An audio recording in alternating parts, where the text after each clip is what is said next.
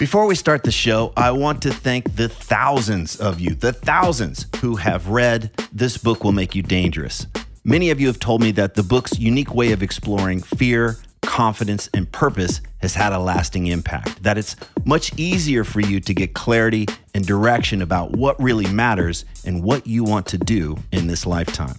It's also amazing to hear that quite a few of you have read it multiple times and even bought copies for friends, so thank you again. Just in case you weren't aware, I created a free companion video course for the book. And in these videos, I walk you through the big takeaways and practices from each chapter. And I even cover some extra stuff that's not included in the book. Information on how to access the course is in newer versions of the book. And if you own an older version of the book and you don't know how to access the course, just hit me up via the contact form at triplinear.com and we'll get you all set up. And one last thing, if you're one of the thousands who have already read the book, please consider leaving an honest review on Amazon so that others can decide if it's right for them.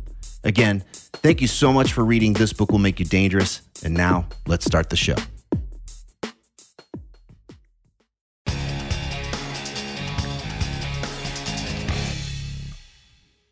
As a coach, I work with people to help them create the businesses or the relationships or the life that they truly want. And this means that we spend a lot of time dealing with obstacles.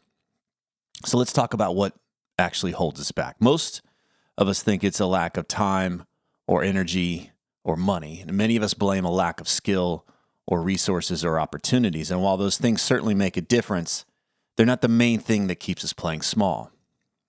And that's because when we dig down deep, we most often find that the big bad obstacle is our own self-image. It's the fear that we're going to do something that will get us criticized or make us look stupid. It's this irrational fear that we're going to end up being a loser or an outcast. In other words, we're afraid to challenge our self-image, the story we tell ourselves about ourselves, because a threat to our precious self-image can feel like death. It's our self-image that's going to tell us to give up on our dreams because we might fail. It's our self-image that has us silence our voice because it's not perfect. And it's our self-image that convinces us to play it safe because it believes so much is at stake. No matter how much it seems like the world is working against us, most often it's this primitive internal desire to fit in, look good, and avoid criticism that has us betray ourselves. Which is why I believe we need people in our lives that challenge this bullshit. We need those misfits and uncool outcasts who do things on their own terms. And I want to be very clear here, because going against the grain just for the sake of being a rebel is missing the whole point. Flipping the bird at convention doesn't take a lot of balls, but forging and walking your own unique path does. Neil Peart was one of these influences for me.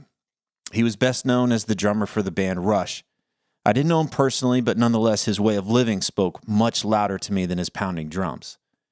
Neil passed away last week, and while many are recognizing him as a superhuman drummer and an introspective lyricist, he was far more than that to me. He wasn't my favorite drummer. He wasn't my favorite lyricist.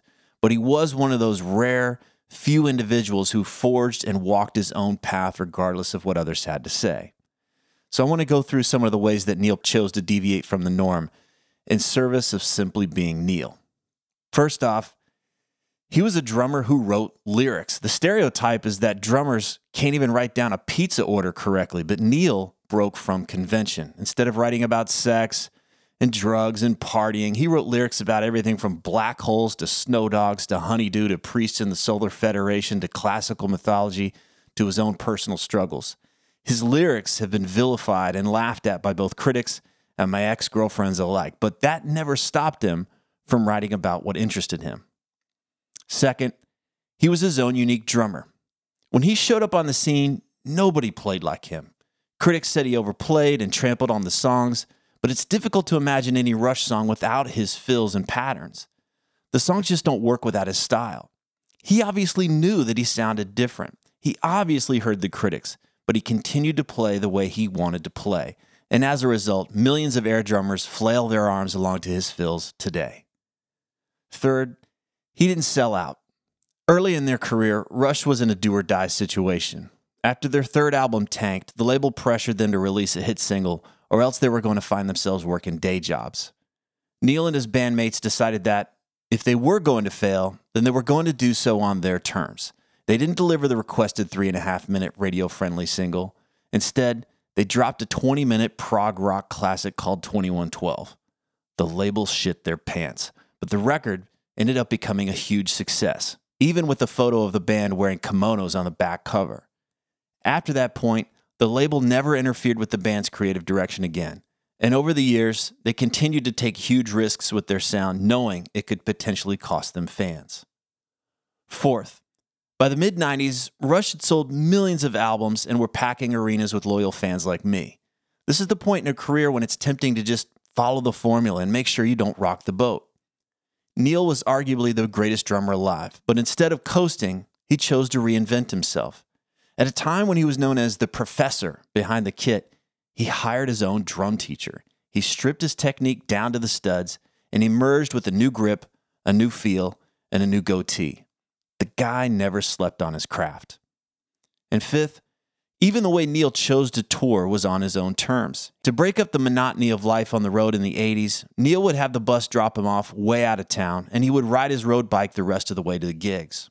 Now let's keep in mind, his physical health was essential to the jobs of many people, not to mention millions of dollars in touring income. With so much at stake, it would make sense to simply play it safe and stay on the bus. But instead, Neil traded the bicycle for a motorcycle so that he could ride even more.